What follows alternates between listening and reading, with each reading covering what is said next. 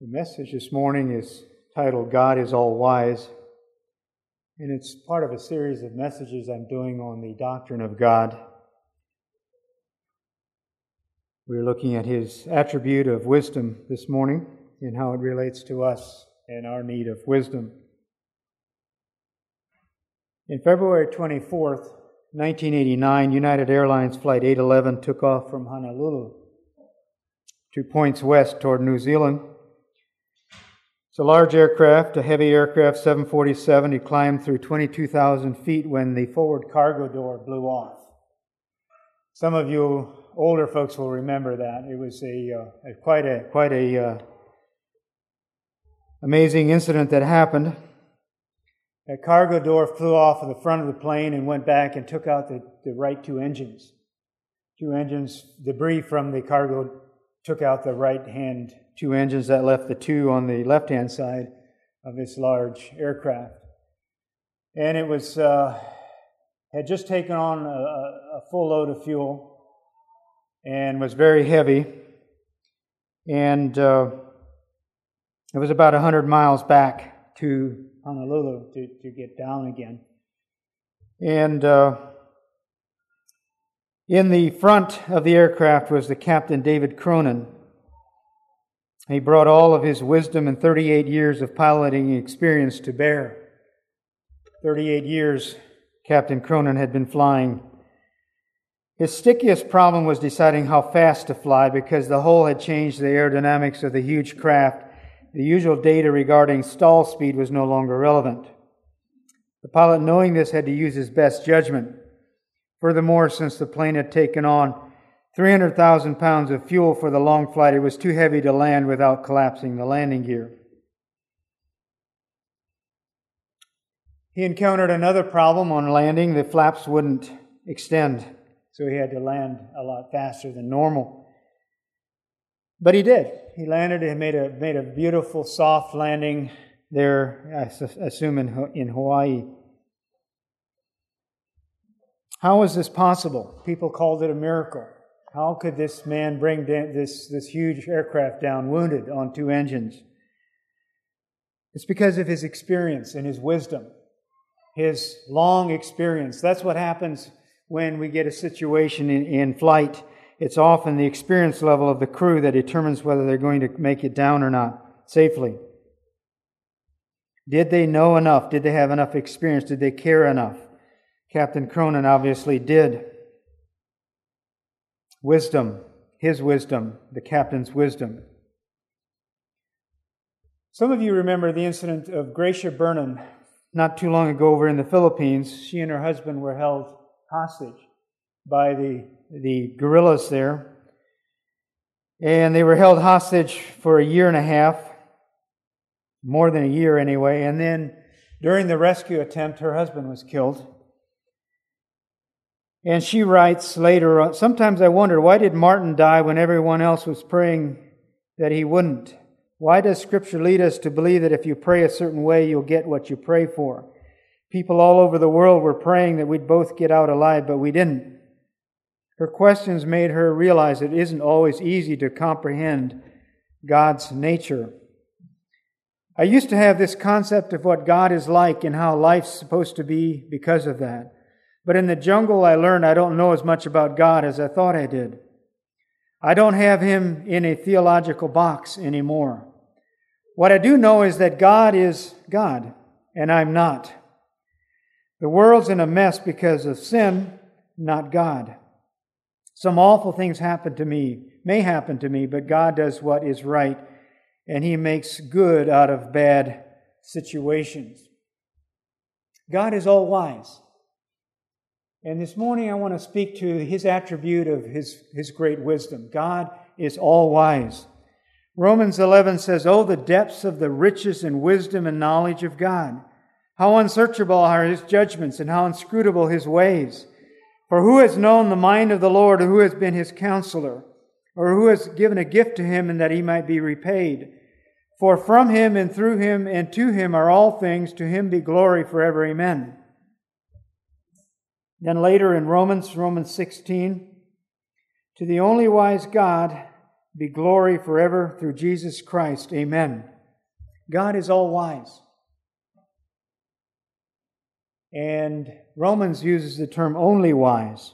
He is far and above any, He has far and above any wisdom that we may have. His wisdom is unsearchable. It's infinite. It's so deep that our minds struggle to understand how desperately we need God's wisdom. And God is willing to share that attribute with us. First of all, I'd like to ask the question, what is wisdom? And believe it or not, it's very hard to define wisdom.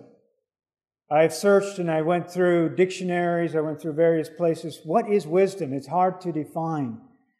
And I came up with a couple of points here. First, wisdom is the ability to judge correctly and to follow the best course of action based on knowledge and understanding.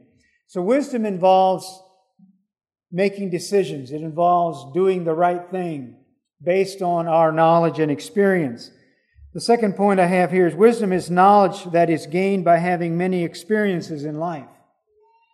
Knowledge is one thing. Wisdom is knowledge coupled with experience, having experience and knowing how to apply that knowledge. Knowledge plus experience.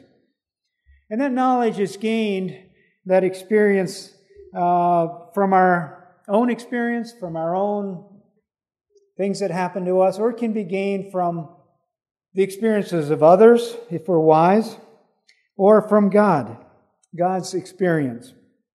It is experiential knowledge, it's practical knowledge. A wise person then is one who is knowledgeable and has been around for a long time. We think of a sage, an older person sitting on a porch swing somewhere.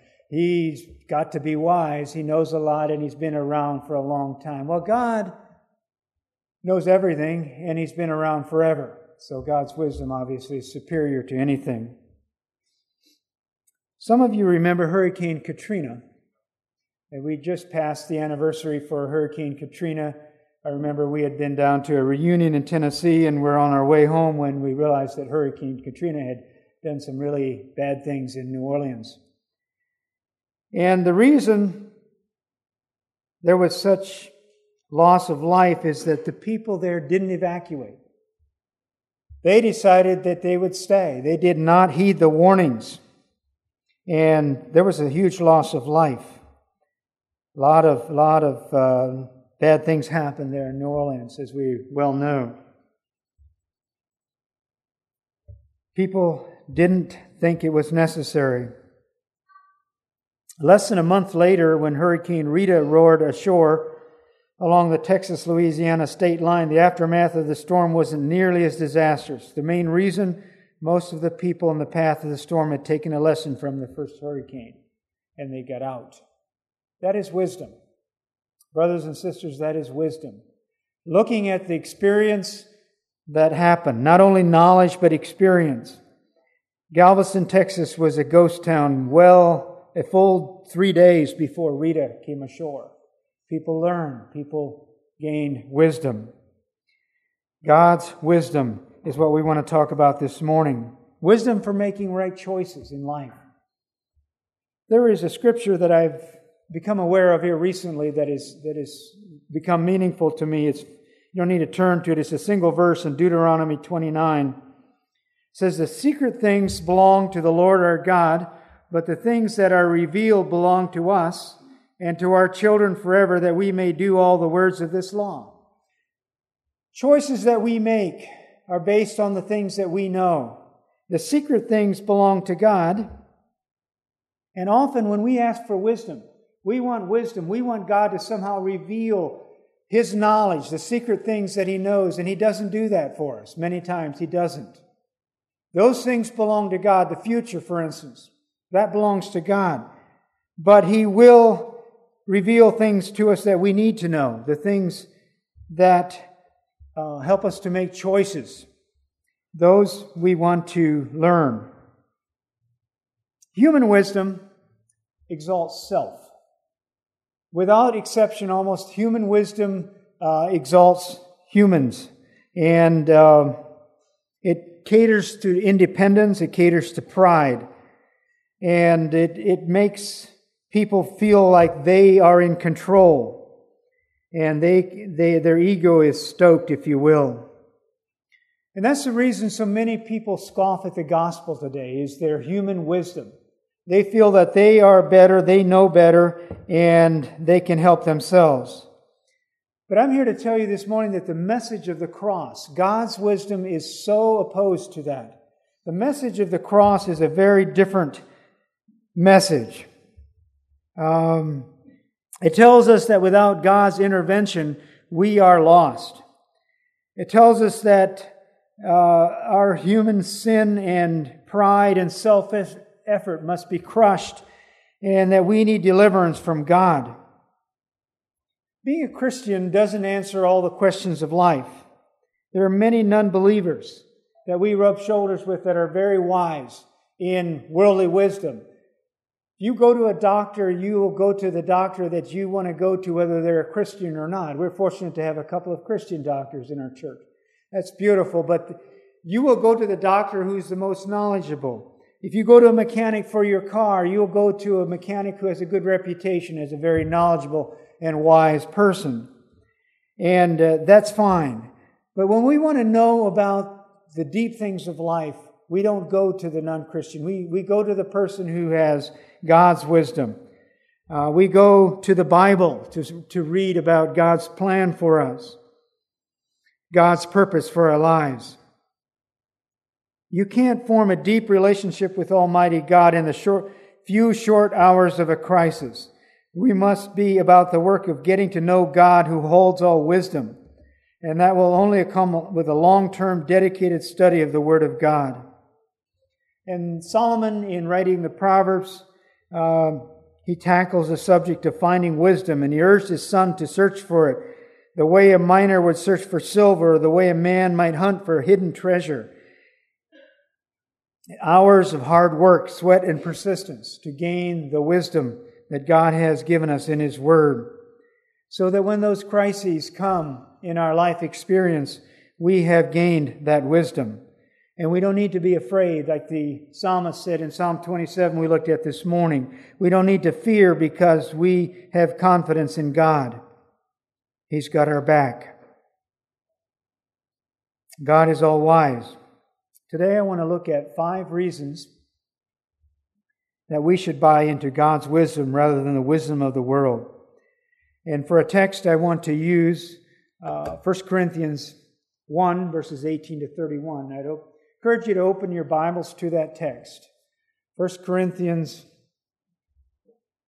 chapter 1, verses 18 to 31. Let's stand together, those of you who can comfortably. The rest of you don't feel that you need to, but let's stand together to read this text. 1 Corinthians 1, 18 to 31. I'm reading from the English Standard Version this morning.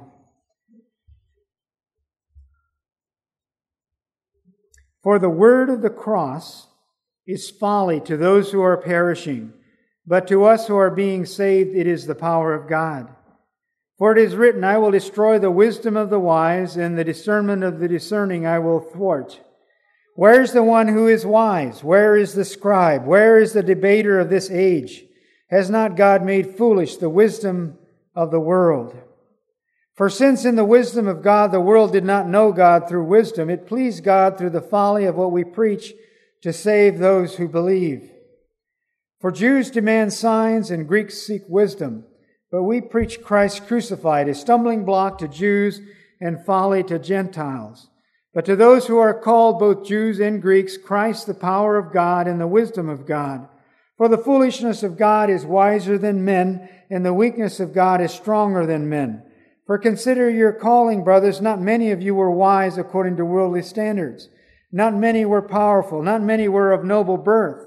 But God chose what is foolish in the world to shame the wise. God chose what is weak in the world to shame the strong. God chose what is low and despised in the world, even things that are not, to bring to nothing things that are, so that no human being might boast in the presence of God. And because of Him you are in Christ Jesus, who became to us wisdom from God, righteousness and sanctification and redemption, so that, as it is written, let the one who boasts, boast in the Lord. You may be seated.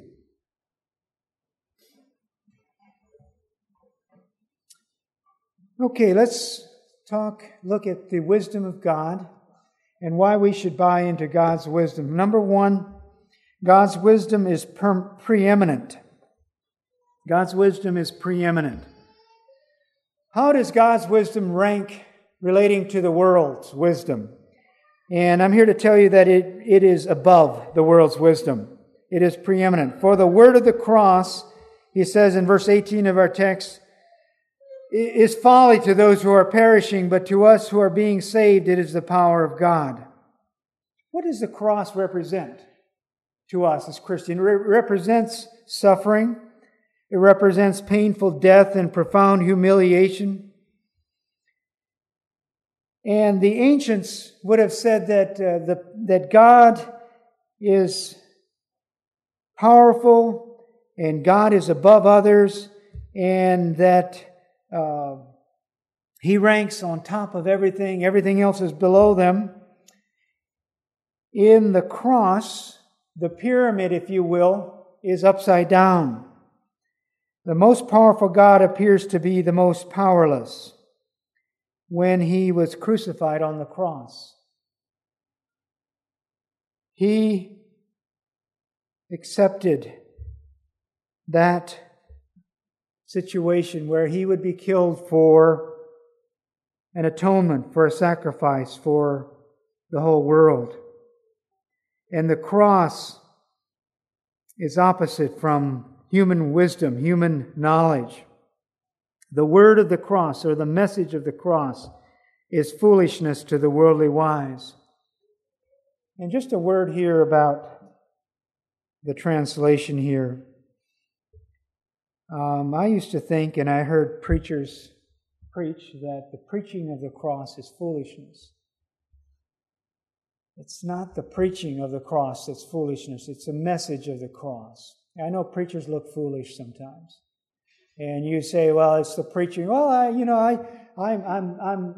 a preacher, and the King James would lead us to believe that it's the preaching. It's not the preaching that's foolish. It's the message that's foolish. The translation should be the message of the cross. It is the message of the cross that is the word or the message of the cross that is foolish. It doesn't make sense to people. It's stupid. The word folly there is from the Greek word moria, from which we get our word moron. And the Greek people would have said, "You're morons to preach the cross. We don't like the cross. The cross is foolish. Why should you take on the cross?" But the wisdom from God says that we take on the cross.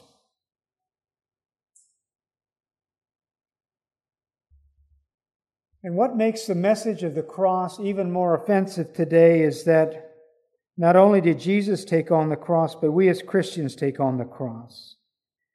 We take on the cross. We live the way of the cross. We should. We identify with the cross.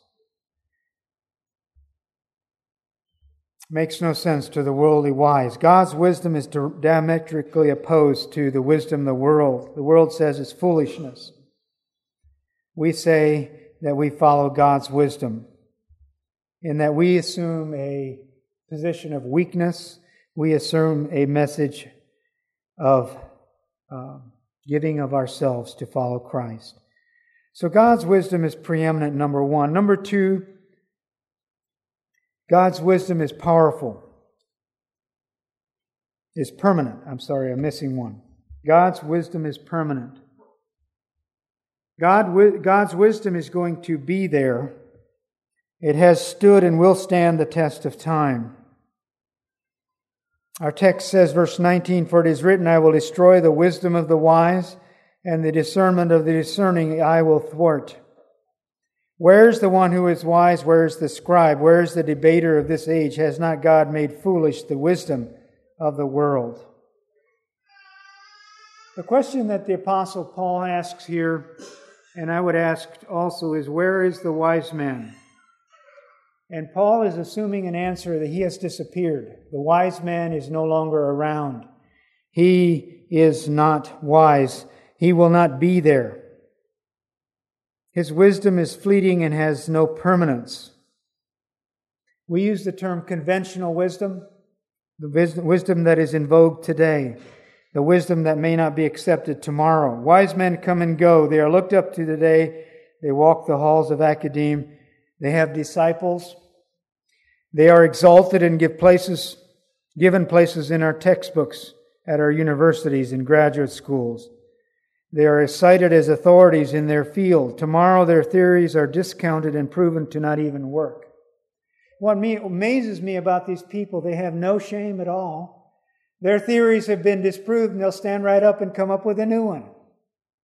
I think especially of the creation. We believe the biblical account of the creation, and you'll have these wise people stand up and say, no, this is how it all happened.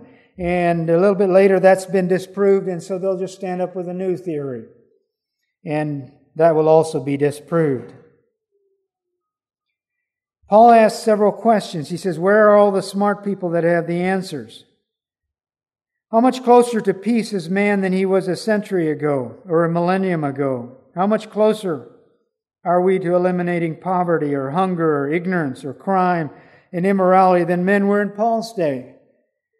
How close are we to eliminating racism and bigotry, like we saw last weekend in Charlottesville?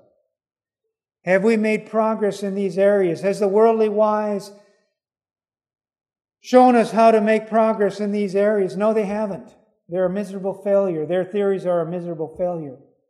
The worldly wise is no closer to answers, the real answers that make a difference in people's lives. Our advances in knowledge and in technology and communication have advanced us. We are more educated than our forefathers, but we are not more moral. We have more means of helping each other, but we are not less selfish. We have more means of communication, but we do not understand each other any better. We have more psychology and education and more crime and more war.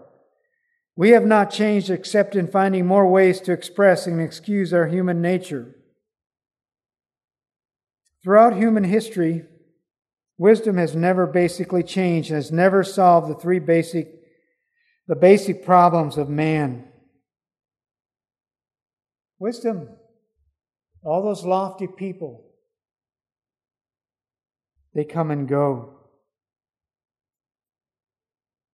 Wisdom comes from experience, and it comes from knowledge of the truth.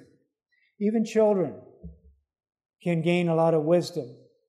It's not those professors necessarily in college that have that wisdom.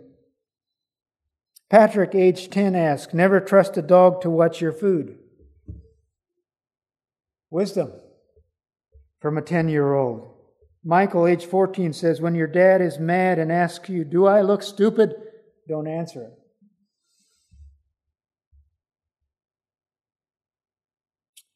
Wise man that Michael is, he also said, never tell your mom her diet's not working. Randy, 9 years of age, says, stay away from prunes. One has to wonder how poor Randy discovered that bit of wisdom. Lauren, age 9, says, felt markers are not good to use as lipstick. Joel, 10, says, don't pick on your sister when she's holding a baseball bat. And then Eileen, age 8, says, never try to baptize a cat. I assume he was immersing the cat. God's wisdom is permanent. It's preeminent, it's permanent. Number 3, it's powerful. God's wisdom is powerful. Our text says, for the Jews demand signs and Greeks seek wisdom, but we preach Christ crucified, a stumbling block to Jews and folly to Gentiles. But to those who are called, both Jews and Greeks, Christ the power of God and the wisdom of God. For the foolishness of God is wiser than men, and the weakness of God is stronger than men. God's wisdom is powerful. Even the foolishness of God is stronger or is wiser than men. Those folks who are putting forth their worldly wisdom can't tell you how to get saved. They can't tell you why the marriages are failing. Maybe they could to some degree. They can't tell you how to live a successful, happy life. These are all wisdom things that the wisdom from God can tell us.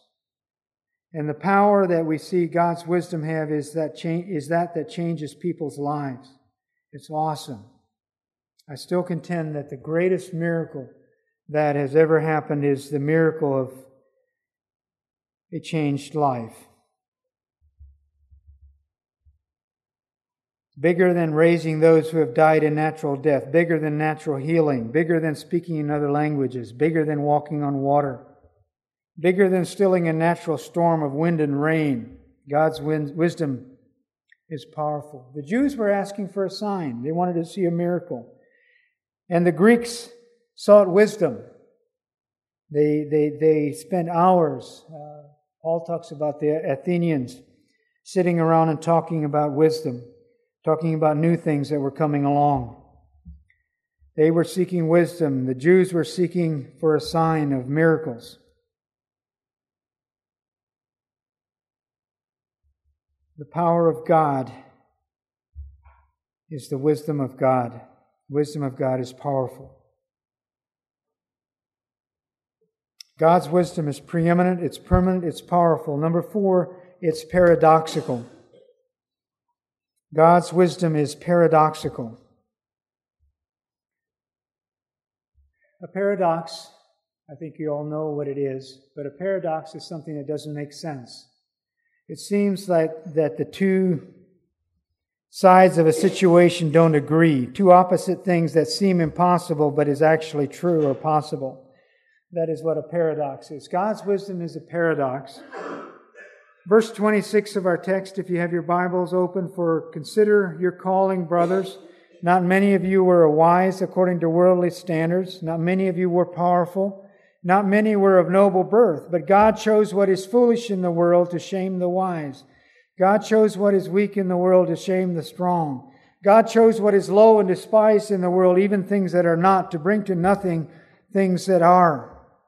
It seems like a paradox. Why would the simple people, the people who are uneducated, come to Christ when those people who are so wise and so educated and so learned, they will shun Christ? But that's a fact. It's a fact out there. Not many wise, Paul said, not many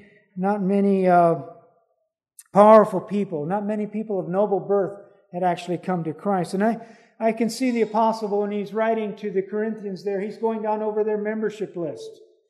And in his mind, he's looking at James and John and Felix, and he's going down over the list. And he says, not many of you were wise, worldly wise people. Not many of you were outstanding in your field. You were not those kinds of people.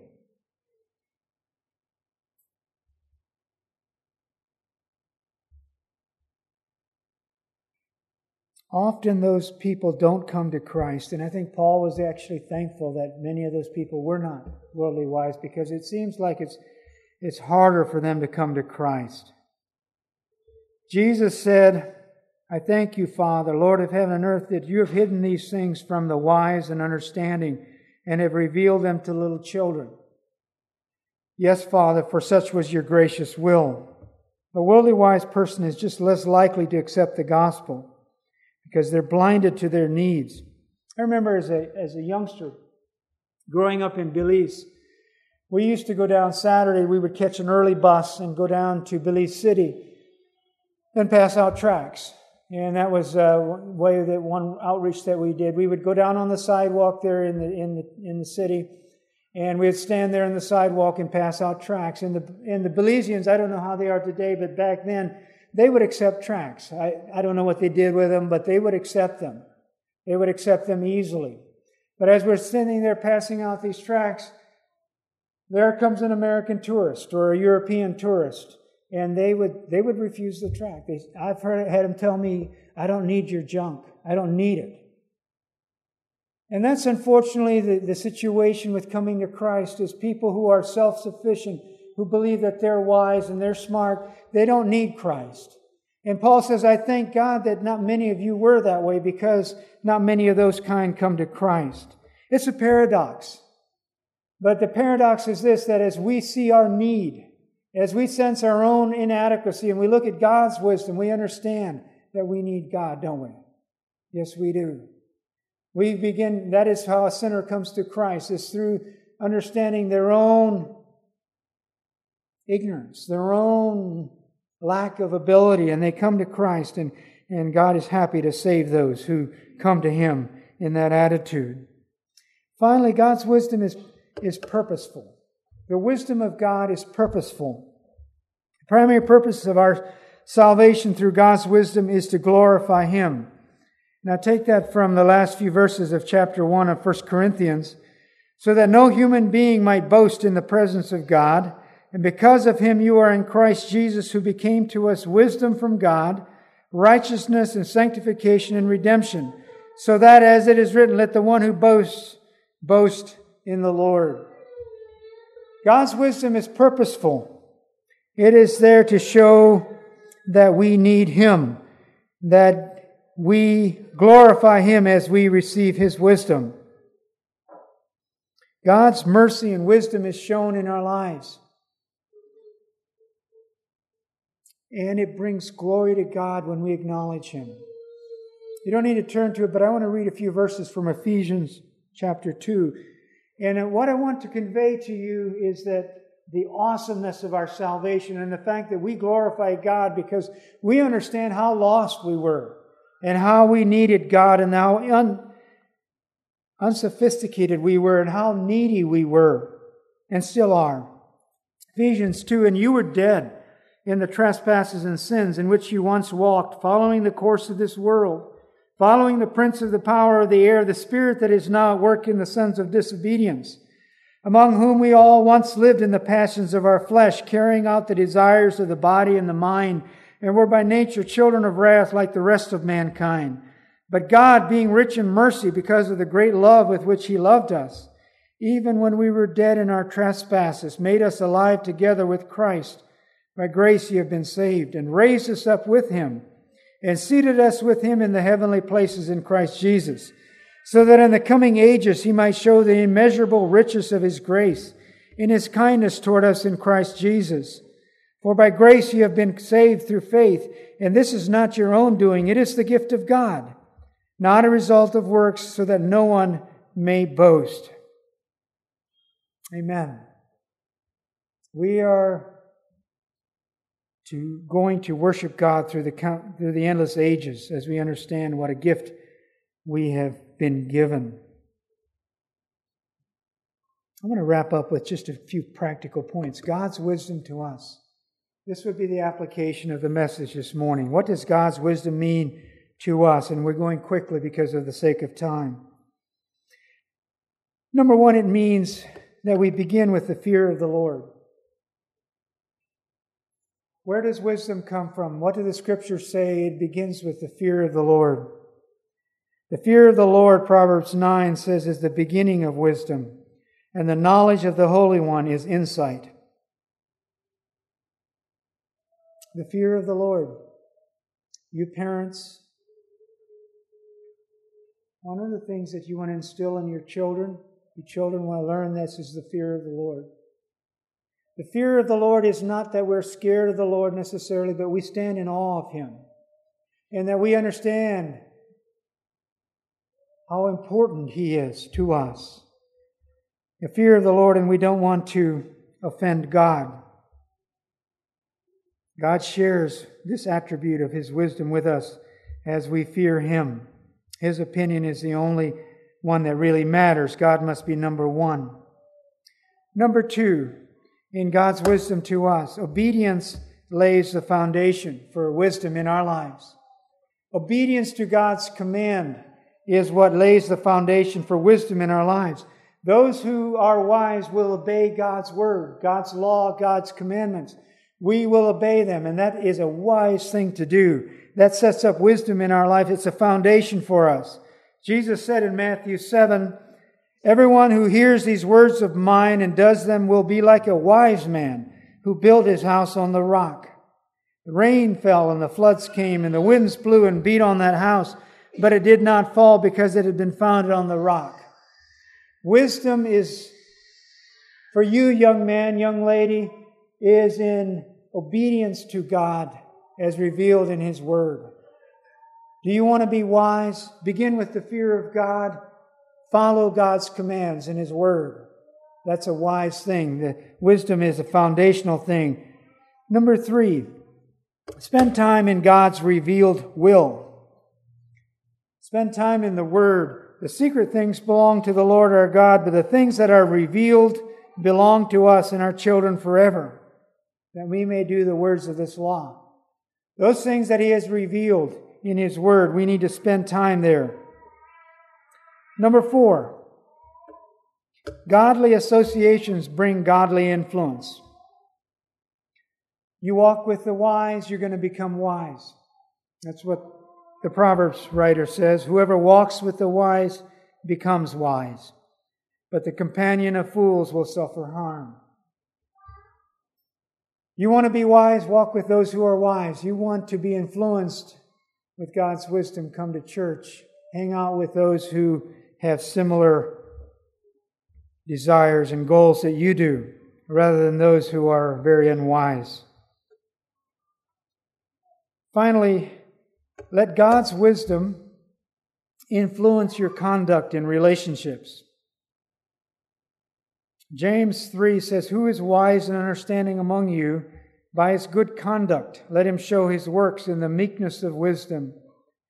But if you have bitter jealousy and selfish ambition in your hearts, do not boast and be false to the truth. This is not the wisdom that comes down from above, but is earthly, unspiritual, and demonic.